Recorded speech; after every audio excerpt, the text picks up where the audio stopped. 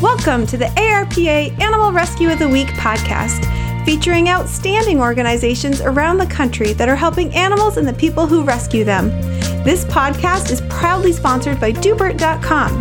Doobert is a free website designed to connect volunteers with rescues and shelters, and the only site that automates rescue relay transport. Let's meet this week's featured animal rescue. Canine Commitment is located in New Hampshire and started in December of 2010. They have two primary locations where the dogs stay until they find their forever home. Canine Commitment is saving hundreds of lives each year, and each year they continue to grow more and more with the wonderful support of not only their volunteers, but the community around them. Hey Ross, welcome to the show. Hi there. How are you? I'm well, thank you. And yourself? I'm doing great. So you're here today to talk to us about Canine Commitment, and I'm really excited to kind of dive in a little bit more and see what you guys are doing over there. So why don't you kick us off with what your mission is and where you're located and a little bit of background. Okay, thanks. Yeah, we actually have two licensed locations, both within New Hampshire. My rescue partner and myself are both licensed shelters in the state of New Hampshire. New Hampshire doesn't really have anything that is for rescues, so we have to license the same way as a brick and mortar shelter. And we save dogs of all ages, sizes, degrees of fluffiness. Doesn't make any difference to us. All of our dogs are from the South, so we're moving dogs from a more populated part of our country to New Hampshire, where we don't have animals available for adoption like they do in other parts of the country. We move highly adoptable dogs that are ready to get into homes that otherwise would sit in shelters and languish down south. And we have up here, we are very fortunate to have more adopters than we have animals. So we get them up legally, safely, make sure they're healthy, paperwork is in great order, and we find them great homes. And we're very fortunate that we don't have any trouble to do that. Yeah, so one of the things that really stands out for me is that you guys have more adopters than dogs. And I know we're going to get into that a little bit more, but that is definitely a problem that we don't typically hear from rescues and shelters. So why don't you tell us a little bit about what your community is like? Are you in a small town? How many people? Tell us tell us a little bit about what the needs are of the community. Sure. Well, I'm from Texas originally, so I will tell you all the towns in New Hampshire are small to me, but our largest town in New Hampshire is Manchester, and that's 100,000 people. That's our largest city in the state of New Hampshire. So very rural. We have Manchester and Concord and Portsmouth areas are kind of our populated regions, but my little town is 5,000 people. I'm in the country on 22 acres. My rescue partner is in Manchester in a dense neighborhood. But we are, I think, as a whole, if that's what you're asking, a community that loves animals, very rescue-minded. It's part and parcel with having more adopters than we have dogs. It's because people are choosing to adopt time and time again, and really making the effort to do it, because it can be a little more work up here than walking into your local shelter. It takes some time because you got to find one, and sometimes that takes some time, and all of the rescues are very, very busy trying to get through the number of adopters and make the matches and all that. So it really takes a little more effort to stick with rescue in our neck of the woods. But very, very supportive community, very supportive. There's no one up here asking me why I'm putting so much work into dogs. As I hear sometimes in the South, or did when I was in Texas, like they're not worth it. They're not, what we don't hear that up here at all. It's a very supportive community. Yeah, I think that's really great. And being from a small town, it has its benefits, right? There's benefits to small town and large cities. And I love talking to rescues in small towns because their challenges are so different. So why don't we just really dive in here? And I want to learn a little bit more about why you don't have that many dogs in your community. Why don't you talk to us a little bit about what that is? Well, why we don't have so many dogs in our community is really a population that spays and neuters. We just don't have a culture up here that will tolerate a pickup full of puppies at the Walmart parking lot on a Sunday morning, or puppies being given away on the side of the road. We really just don't have a community that will tolerate that. It would get called into 6 different police departments if I tell people when I moved up here from Texas, I haven't seen a stray dog running loose since I moved up here. And people in Texas will look at me like I'm nuts when I say that. And likewise, the people people up here are like, what do you mean? They just have dogs running loose down there? You know, I went to visit some of our rescue partners in Mississippi a couple years ago, and my rescue partner and I tried to save a few off the side of the road that we saw because they're just everywhere. And that's not the case up here. That's partially because of the weather difference up here. Absolutely. It's not possible to have a dog chained out year round out here, really, with the weather. Your neighbors won't tolerate that kind of thing. So there's a lot that goes into not having, but at the base of it, it's about our culture up here and people wanting to care for the animals in their lives. Possibly I've, has something to do with farming mentality versus not farming mentality. I think in the South where the dogs are outside, they're not part of your lives as much because they can be outside all year. Just, that leads to it. It's not that it's better people in one part of the country or the other, but absolutely a different culture. And then I got into rescue because I've always loved animals. Obviously, all my dogs have always been rescues. And when first time I was adopting up here, there weren't any, puppies available in the shelter. And there was a woman that was working out of Maine. I connected with her and I met her at the transport truck. That's what you used to do here in New Hampshire. It's no longer legal to do that, but when I got my dog Cora almost 11 years ago, it was. So we went to the transport truck, and there were 50, 60 people there waiting, and the rescue woman from Vermont was there, and a litter of puppies came off the truck and was put in a little X-bin, and I chose my puppy. Well, the woman who was running the rescue was my age exactly. Her kids were the same ages as mine. At that time, my youngest was 18 months old, and she was driving over from Maine every week to meet this transport and facilitate adoptions and take some back to Maine and whatnot. And I looked at her and I said, you drive over every week? Like, if you ever need a hand, you should give me a call or something. I could pick up a dog. Yeah.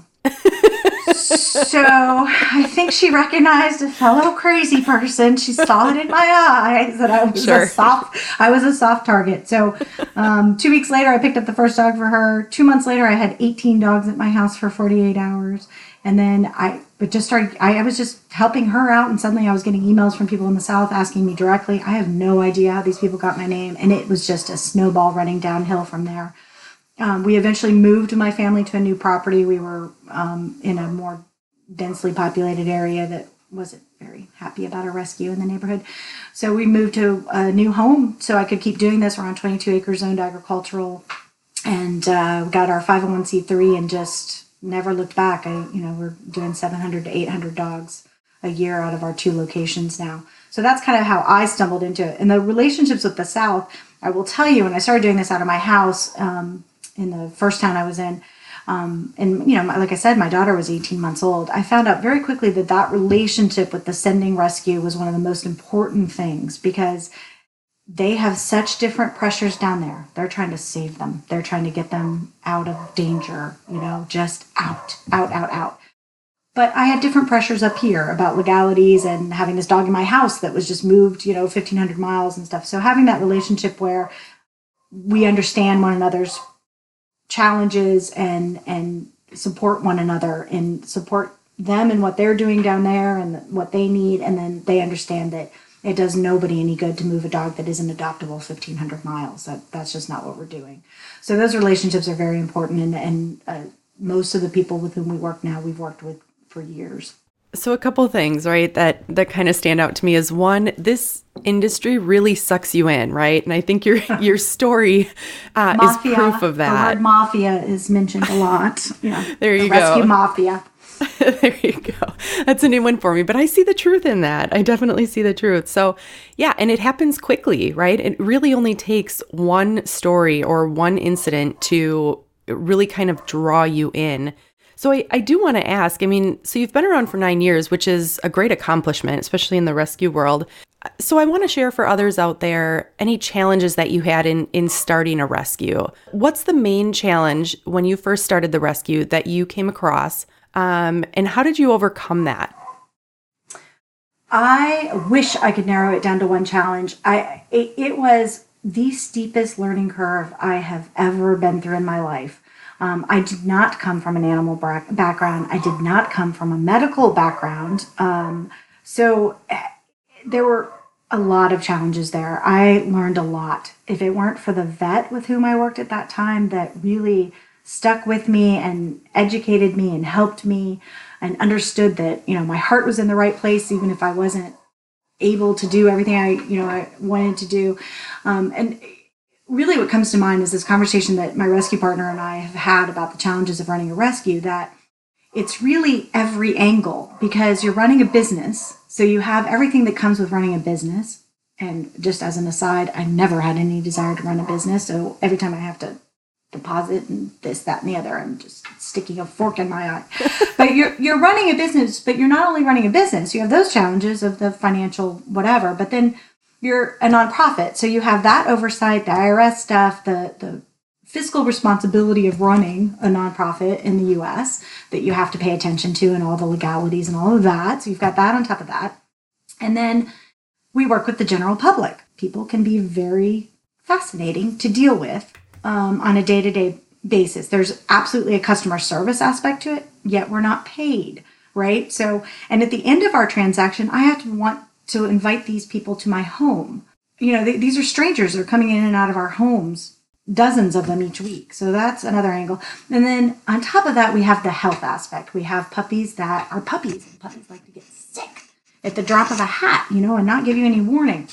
So the challenges, I would put them into those four categories, where, the business aspect may not be a challenge for someone else because they run their own business and can do financial statements in their sleep. That was not me.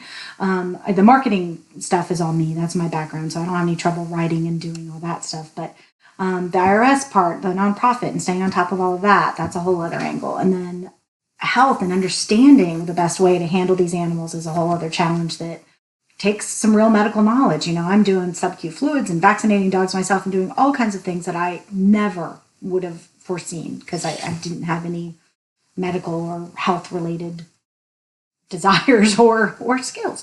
And then dealing with the public, the customer service aspect. It's one thing for you to email, text, phone call, Facebook message your realtor at 10 o'clock on a Sunday night, because that realtor is potentially going to make thousands of dollars working with you, and that's what they're doing for their livelihood.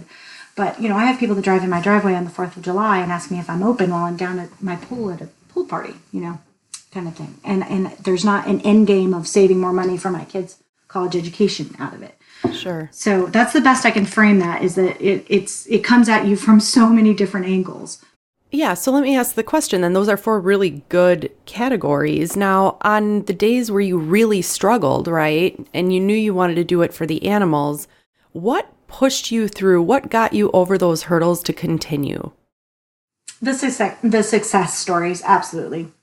If I didn't have, I can talk about people that are difficult to manage, and I know our little human brains are kind of pre-wired to hold on to those negative stories, fire hot, people fascinating.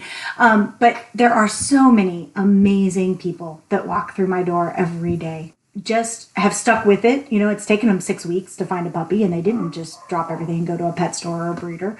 They get it. They want to be part of the solution. They know that taking one of these dogs that otherwise wouldn't have a home or opens up a space for another one is being part of the solution and not part of the problem, actively being part of the solution. If we didn't have those people, there's no way I wouldn't have lasted.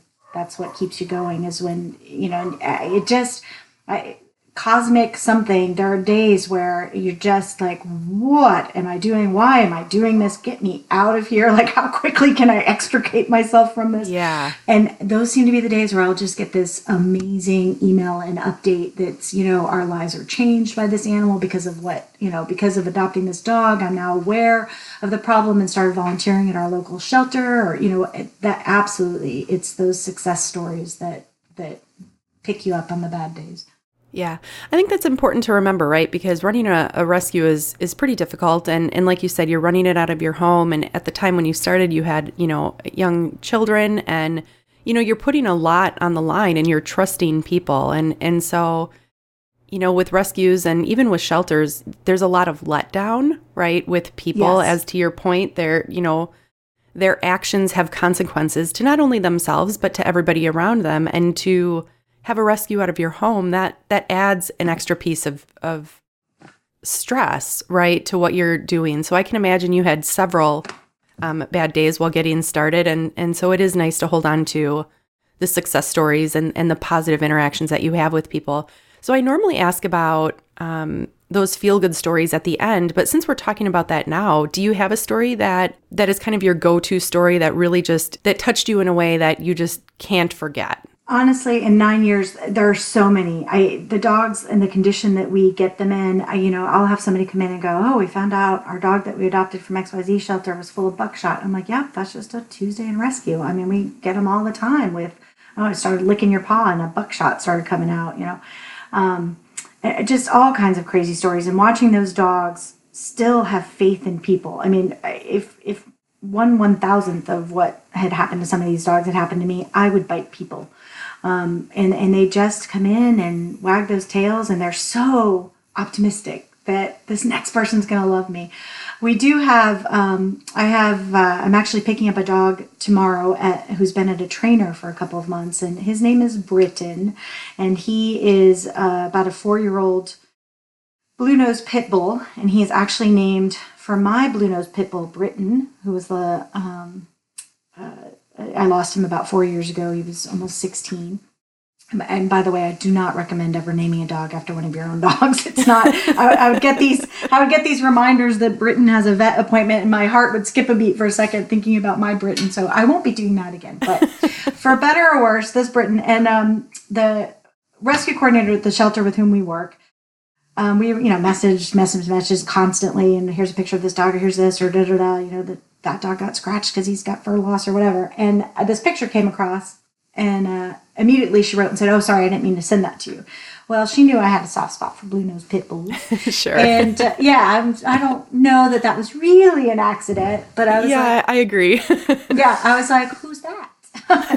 And Britain had been found in a ditch with wire wrapped around his hind legs. So presumably, whoever dumped him, he couldn't chase after the car. Sure. Which is also why so many of the dogs end up with buckshot, because they'll do something to scare the dog away from them so they can't follow them after they dump them. So he had this wire wrapped around his hind legs, and as you can imagine, his hind legs were just, degloved, skin missing, horrible, horrible, horrible condition. And the shelter really just, was too overcrowded and unable to really handle his medical needs. And I had a foster in the area that was kind enough to go and pick him up and get to work on him. And we got him dewormed and heartworm tested and all the things that we have to do to make sure he's not contagious to transport him to New Hampshire. And all of that was taken care of. And the legs weren't healed yet, but I was like, let me just get him up here so I can take care of him. I need him here. Well, that started a year-long odyssey. So I spent 8 months trying to heal up the worst of the legs. And we were rewrapping those legs 2 to 3 times a week. And we would put a blanket down and load up a Kong or a bone with peanut butter. And it got to the point where he just knew. We would get that blanket out and he would come over and lay down on his on his side and flop down and just be ready for it. And my helper would hold the peanut butter Kong for him and I would rewrap. And we got the skin to heal twice. But it was just too thin and just kept coming off. So we finally made the decision to amputate the leg after 8 long months, which was heartbreaking. But he'd been living in my kennel building for 8 months at that point. I wanted him in a home. Right. So I thought, well, all right, we're going to amputate the leg. He's going to be fine. We've had lots of dogs with amputated limbs that just live great lives. It's no problem. It was a little harder after 8 months of hard work trying to save the leg. But so last July, we amputated the leg. And I thought, 6 weeks recovery, we'll be able to get him into a home. Well, not 1, 2 post-surgical antibiotic-resistant infections took us into November. So we were looking at the 1-year anniversary of having this dog here. So, of course, every volunteer here just absolutely loved him. I would bring him over to my house. He would go in my car with me to take my kids. He knew, every Thursday night we'd hang out and wait for my kids at their performance classes. And he would wait, and I'd get his leash on, and we'd go for a walk around the place. And, just part of our lives here. But he'd also been here a little too long in terms of his mental needs and emotional needs. So we have a trainer with whom we work, and she was willing to take him on. So he went to her, and he was supposed to go for a month, and she wrote me after a week and said, this dog is awesome. He's a dream. I want to keep him and work with him some more. So he stayed a couple months with her, and somebody started emailing me right before he went to the trainer, and I pick him up tomorrow, and all goes well. That dog will be in a home on Sunday. That's awesome. Many tears will be shed for my little 3-legged guy going on his way. But Yeah. It's been, so many of our dogs, like average stay for puppies here is 8 days. So to have a dog here for for a year, to be able to get to know a dog that much was not ideal for him. I would have rather him, have been in a home way back, but that wasn't possible because of his health. But to be able to get to know a dog that well is unusual and a little bit heart-wrenching, but pure sweetness as well, because he deserves it. Yeah, and I'm sure you'll be following along, right, after he gets into his forever home, and, hopefully you stay in touch. And I think the word is stalking, yeah. Stalking them and send pictures. That's fair, but at least you'll get the update from him, right? So yes, that's amazing. And, we don't often hear about those, the stories that take so long. So I definitely agree that, there's always investment in animals, and, and each animal has their own story, but to have one in your care for that long, right? And you've tried everything. And then to have them come out on the other side and have them work with the trainer, and the trainer's got wonderful things to say about them. And I agree. The animals have a way of forgetting about the past. Yes. It's really incredible. If we could only just learn from that as humans, right? We'd all be so much better off. That's what my vet would say to me when I would get upset about it. And he'd just say, it's in his past, Ross. It's in his past. He's not focused on it.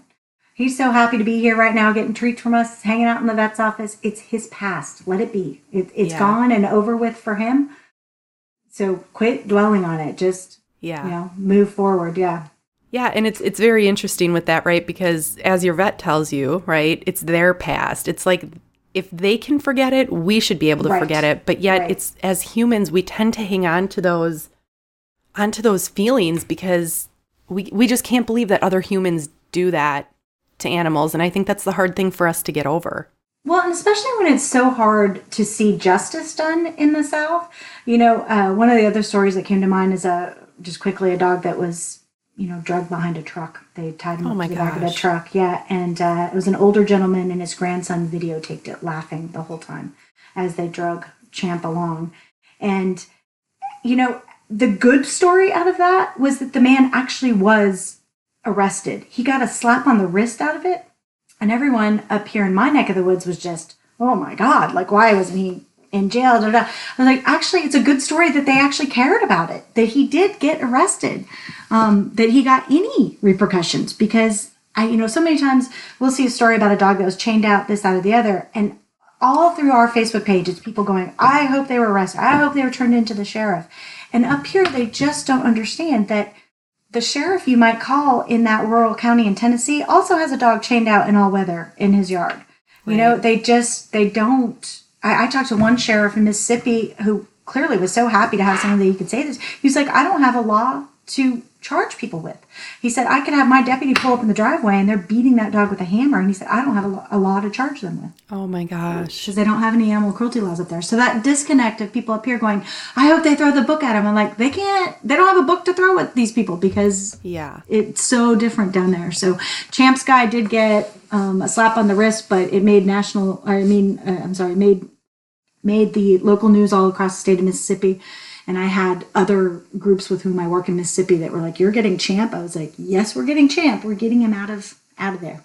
Yeah. He is living the life, let me tell you. That dog has hit the jackpot with amazing adopters and a cushy couch and quite the luxurious life. Yeah, that's pretty amazing. There's always sad stories, and I think that's why I like highlighting those good, feel-good ones, right? I think it's important that there is another side to that, and humanity can be good, right? We're getting better.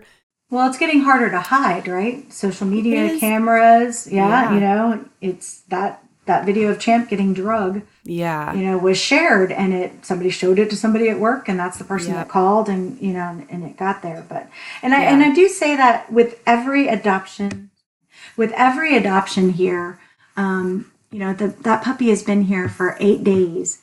I always say to my adopters, please give us updates. I was like, I've had this puppy or this dog for 8 days, 2 weeks, whatever it is. But the foster in the South that took them from skin and bones and mange and worms and had them for 6 weeks or 8 weeks, they don't get to see this happy ending. All they got to do is put this dog on a truck. Right. So, and they're in the trenches. So I am very careful to always do that and make sure that those happy endings get shared with the people that put so much blood, sweat, and tears, but can't adopt locally. They're not getting the happy endings where they are locally. So I am very, very careful about that. Yeah, I think that's a good thing. You mentioned earlier that relationships with descending organizations is key for you. And I hear that, from other organizations as well. But I think one of the things that I really like about what you're doing is you're doing a follow-up with them. You're making their work worthwhile because they know that the dogs are going to a good forever home. And I that's something I don't hear very often. So I definitely love that you take the time, because it's not hard, but it's time consuming, right, to reach out and ask for the pictures and the stories, and then you share that with the sending organizations. So I do think that's a really cool thing that you're doing. It's huge. And I do, in my crazy 90-mile-an-hour life, have to make it a priority. And I tell every adopter as they're walking out the door, when I know which foster had your dog, and I get an update from you, you may not hear back from me. I may not have a minute to sit down and go, thank you so much. I mean, obviously I always try, but it's like, even if you don't hear from me, I assure you, I am very, very good about hitting forward and making sure that it gets into the hands. Of course, we have a really active adopter group now on Facebook. And so we have those fosters and those really active rescuers in the South on there so they can interact with the adopters. And that's the other thing nowadays, when we're having a low day, I'll just go on that page because that'll pick you right back up. All the happy and these people that are working so hard in the South, getting to see these dogs curled up in front of the fireplaces and romping in the snow. And they can see it immediately. And it takes me out of me and my crazy 90-mile-an-hour life out of the equation. It's a more direct connection for them. Yeah. So I want to spend a few minutes kind of talking about your foster program and the volunteers that help you in your community. So why don't you tell us a little bit about that? How many foster homes do you have? I'm assuming you're always looking for more. Is there a process in that for you? Tell us a bit more about the foster program within your organization. Yeah, so that's another area that we're a little bit different from other rescues. New Hampshire, the way the law reads, we actually can only use fosters for behavioral or medical purposes. Oh. So, yeah, and I've never really been able to get a very good explanation as to why, because I would think anybody involved or vested in the emotional well-being of animals could see that being one of 15 in somebody's home versus being one of 2 in some foster home getting one-on-one attention would be a lot better. But that's not the way the laws are set up in the state of New Hampshire. I will tell you, there are absolutely plenty of groups that just go about their business. I happen to be a crazy rule follower. So we don't have a lot of foster homes. We have our 2 licensed locations.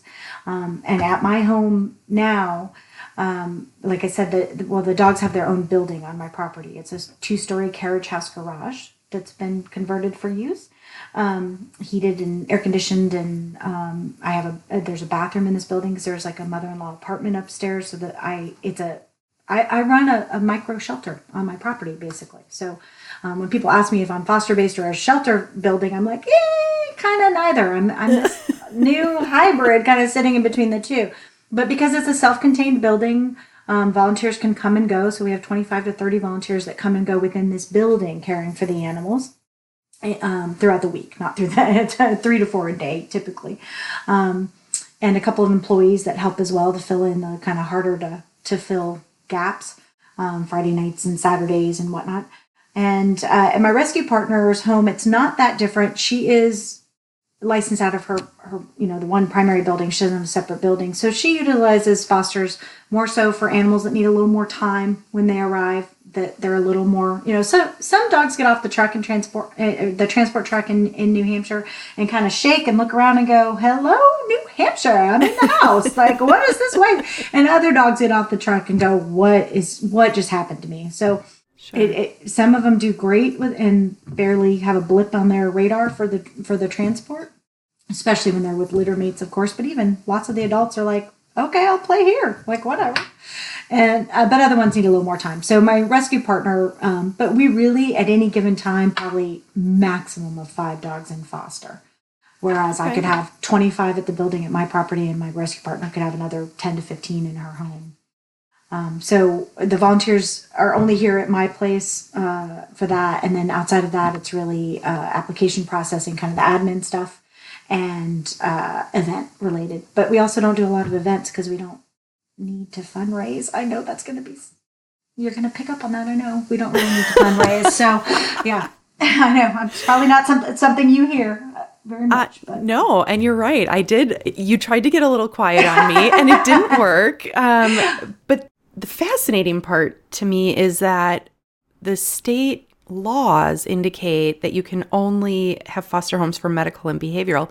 So as much as I don't understand that, I'm also a rule follower myself. And so I can understand and appreciate that you're staying within those laws. Although that is very fascinating to me. Now I'm intrigued and want to do some more digging on New Hampshire. And nobody has been able to tell me. And we work with the animal law attorney here in New Hampshire. Sure. And nobody's really been able to give me a good answer as to why. But they will specifically tell you fosters are not to be used as an extension of space. So I don't have room for these 7, and I have 2 more coming in tonight, so I'm going to move 2 out to foster. That's not acceptable in the state of New Hampshire. Interesting. That's very fascinating. Yeah, so the other very fascinating part to me was the fact that you don't need to do fundraising. We don't.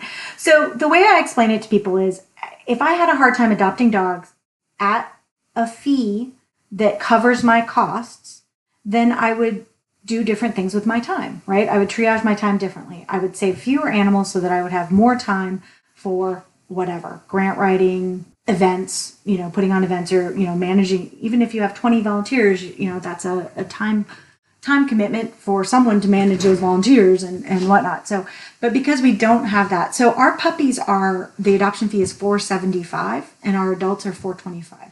Now our dogs are spayed and neutered, they're microchipped, they're on heartworm and flea and tick prevention. They're dewormed. We have to get a local health certificate post-transport, and we have to pay for transport. There are groups that use volunteer leg-to-leg, like Underground Railroad kind of transports. That also would mean me rescuing less dogs, because that would make my head spin a little bit trying to stay on top of that stuff. So we pay for transport, and there are large companies, like I said, started post-Katrina that are USDA certified transports that we use. And we pay anywhere from between $100 to $175 per animal for transport. But we are able to adopt out our animals at a fee that covers our costs most of the time. Obviously, if the dog has been treated for heartworm or had this Britain who's being adopted on Sunday has cost me thousands at this point. But I was able to specifically fundraise with one post on Facebook to cover all of his costs. Yeah. It's a totally different world up here. So the $475 cover, even, we pay a pool fee to the sending shelter. With independent rescuers, I'm paying the vetting as they go. So if animals get sick or whatever, I'm paying, for hospitalization with parvo or cherry eye surgery or heartworm treatment or whatever. It all comes out in the wash. And we have some monthly donors, and we do 2 or 3 events a year. We have, the Amazon Smile donations set up. We have a few things here and there. Typically, we do 1 GoFundMe a year. We try and keep it to 1. We did 2 last year, but typically we do 1 GoFundMe a year where we'll raise $3,000 to $5,000. And those little chunks that come to me with not much effort, gratefully, with all gratitude, really, really help us fill in the gaps for the dogs that cost us way more than the adoption. Yeah, I think that's pretty amazing. And I also think it helps that you don't have the overpopulation like the southern states, right? And so, I think a lot of people, when they listen to this, they're going to say, they charge $475 for a puppy. Like, I think that's going to shock some people. We're middle of the road. There's, Rhode Island's got a big group that's charging $600. I think it's amazing that one, the community rallies around that, and they understand that there is fees and costs involved in saving animals. And I think that's the story behind this, is that sometimes they understand. I mean, don't get me wrong. We get a lot of emails that aren't you, you're crazy. I would never spend that. Or my favorite is, I can afford a dog, but I can't afford your adoption fee, which is just absolutely not the case. It's absolutely not the case in New Hampshire. One of my dogs just had a itty bitty cancer scare. And thankfully she responded to antibiotics, so we didn't have to go to next levels, but just massive blood work, a sedated biopsy, some antibiotics. We were at $750 before we batted an eye. Sure. Just for that, right? So I told my rescue partner, the next person who says they can afford a dog but they can't afford the adoption fee, vetting up here is very expensive. Okay. Very expensive. So that $475 represents $1,500 worth of vetting up here. Sure. So there's that. If you can't afford that adoption fee that is an already altered animal that has at least 3 rounds of vaccines, rabies, is really ready to go. Just keep them on heartworm and flea and tick. There's a bigger picture there, but and we have to quarantine animals here for 48 hours, and then they have to see our vet for a local health certificate before they clear quarantine. And one of my vets of record, a single health certificate's $100. So you could add 100 to 125 for transport, and then I'm paying that adoption fee that you mentioned at the shelter. So the main shelter we pull from is 85 to 150 depending on the dog. Okay. So I pay that to cover their costs, but then I'm adding the 240 for my health certificate, the transport, and then I'm giving them a heart guard and a next guard while they're here, and I'm deworming them while they're here, and I'm feeding them. So I have no trouble justifying our adoption fee to people, but I think there are people out there that just think we're getting grants and all kinds of other money. But because I don't have to triage my time in that direction, I have no trouble adopting a dog at the fee, then I choose to save more dogs right now. And if things change and I have a hard time adopting dogs, then I would have to make different decisions about my priorities at the time, for sure. Yeah, I definitely, it's fascinating to me, all of it, right? Everything from the laws that you have up there, the transporting from the southern states to New Hampshire, the fundraising aspect, the adoption costs and fees and the process that you have to follow. It's definitely something that I don't hear, which I think all of those things make you guys, and I'm sure other rescues and shelters in New Hampshire, very unique. And so I like the other thing for me that also kind of stood out is a lot of rescues and shelters the fundraising is a number one priority for them. And I like that you limit the amount of events that you have. For me, I feel like focused events is sometimes better than having an event every month. That's my personal opinion. And so I like that you guys are more targeted and strategic in that. Well, I agree. I feel like, I can look at other groups and see a GoFundMe every other week. And I think you get this burnout as a viewer of those. Like, it doesn't have the same impact. Or what I was finding, with people that would come to us with, I sell such and such product from my home or whatever, cooking or makeup or whatever, fill in the blank. I want to do a fundraiser for you guys. And I was just finding that the same people over and over and over would, okay, they're doing something else. I'm going to order, some spatulas, or I'm going to order some of that, that candle or whatever. And it just felt like everyone's doing that and we were losing. So I think that is maybe a little more unique to us and how I handle it, where I try and keep it targeted to once a year. Here's a very specific need. My rescue partner and I just went down to Mississippi, and our eyes were bigger than our bank account, and we need some help paying for these. We pulled 7 heartworm positive dogs that need to be treated before they're transported to us, and we need help raising that $2,000 kind of thing. Yeah. So that is, I see other groups handling it differently. Nothing against them, but this has worked for us within our community and what we do. Yeah, and I think you have to adapt to your community and your supporters, right? And it sounds like you've done a great job on that. So while we're talking about, those events and fundraising, what's coming up for you guys with that? Yeah, so here in New Hampshire, we have to squeeze a lot of living into a few months of decent weather.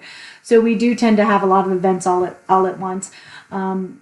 We just had an event last Saturday that was extremely successful, and I hope we do it more often, but it was at a large barn up here. We have a lot of horse-loving people up in our part of the world as well, and we have a young woman who volunteers for us who wanted to do a fundraiser at the barn she manages. So it was Puppies and Ponies, and it was an extremely successful event. I was there for 2.5 hours. I did nothing. The young woman did everything and put on an amazing event, and we raised $3,000 in 2.5 hours. So wow. I'm hoping we'll keep doing those, but this time of year, really we'll start April, May, June. Every year we do an event with a local organization called the Holistic Pet, and they are fantastic. I've bought their products for years. Their products are made here. I really, hands down, recommend them to everybody. They do some great supplements that for aging dogs, joint issues, digestion. I use them with all my dogs right off transport as they're getting used to a new food here. And they have just been lovely to us. And we do their anniversary party in June, which is an outdoor event with a lot of various vendors and whatnot. So we do that with them. and we'll do a fall event that has like a costume party and whatnot with them. And then my best friend lost her daughter to cancer 5 years ago. And her daughter was the first kid I ever had who chose not to get birthday presents for one of her birthdays and asked people to bring donations to the rescue instead. And they have 2 dogs for me as well, of course. But Maggie was just a wonderful, wonderful young woman that was taken way too soon by nasty, nasty cancer. And they do a music festival every year in her honor called Magapalooza. So we will be there in early June, as we are every year, to celebrate Maggie's life and dance in her honor with some puppies. We have a puppy kissing booth. That's so cute. Yeah, everyone's doing it now. Nobody had it when we first got it. I might have to rework it to a photo booth or something new, because now everybody's got a kissing booth. It's old news, but yeah, we do a kissing booth. It's $1 to kiss the puppy. We'll have that coming up in early June. And then we also partner with a local radio station. Lovely woman there adopted one of my mama dogs after her puppies were weaned, and they do a series of events throughout the year, chick flicks, where it's they sell tickets and have just a really fun evening with prizes and whatnot. And that'll be April 10th. I believe the movie is Bridesmaids, and all of the proceeds from those events come to us as well. Even though you only do a few events throughout the year, they sound like really great events, and it sounds like you definitely have the community support around them, which is good and sometimes hard to do in a rural community. So it definitely sounds like you guys are in a great state, and even more so a great community where you get lots of support for the few events that you do a year. So I look forward to learning more and seeing the progress you make on those. And can people find that information on your website or your Facebook? Where's the best place for them to gather that info? Oh, yeah. So events are on our Facebook page and our Instagram. We have a very, very active community on our Facebook page. That's really the number one place where we interact with everyone. We get pictures of the newly arrived dogs up there, as quickly as we can, a little more quickly than we can get them up on our website and whatnot. So absolutely, the Facebook page has been the most active and really beneficial thing for us, and Instagram is a close second. The website is just a little more static because Facebook can be updated so quickly that our website ends up being a little more static, but there's absolutely our application and a little bit about us there as well. So I know we're wrapping up on our time together. Before we actually close that out, is there anything else that we maybe missed that you want to mention? No, gosh, I think we hit it all. It's such a different part of the world. You were just talking about our events, and I was like, even there, it's completely different. People come to us all the time and want to do adoption events, and that's not what I need. It really has to be a compelling event for me to be willing to load up my dogs and move them somewhere else, because I'm not doing it for visibility. I don't have any trouble adopting dogs, so my events really have to be only about visibility or fundraising. So it is, I do love talking about it because it's so different. And being from Texas and being a transplant up to this neck of the world, I really understand how different it is. And not that our challenges they're just different. It's a different world up here. We have to address different things up here. And I appreciate the opportunity to talk about them and kind of put a little spotlight on little tiny New England of like, hey, we've got some great stuff going on up here. And if we could just get the rest of the country to follow along, we'd be in a great spot for animals in our country. Yeah, I definitely agree. This has been eye-opening for me in my time with you. And so I definitely appreciate the education session and trying to learn a little bit more about not only the area, but what you guys do and how you operate. And so I appreciate your time with us, Ross, and we definitely look forward to following you guys in the future. Thank you so much. It's been my pleasure. Thanks for tuning into today's podcast. If you're not already a member, join the ARPA to take advantage of all the resources we have to offer. And don't forget to sign up with DoBert.com. It's free and helps automate the most difficult tasks in animal rescue.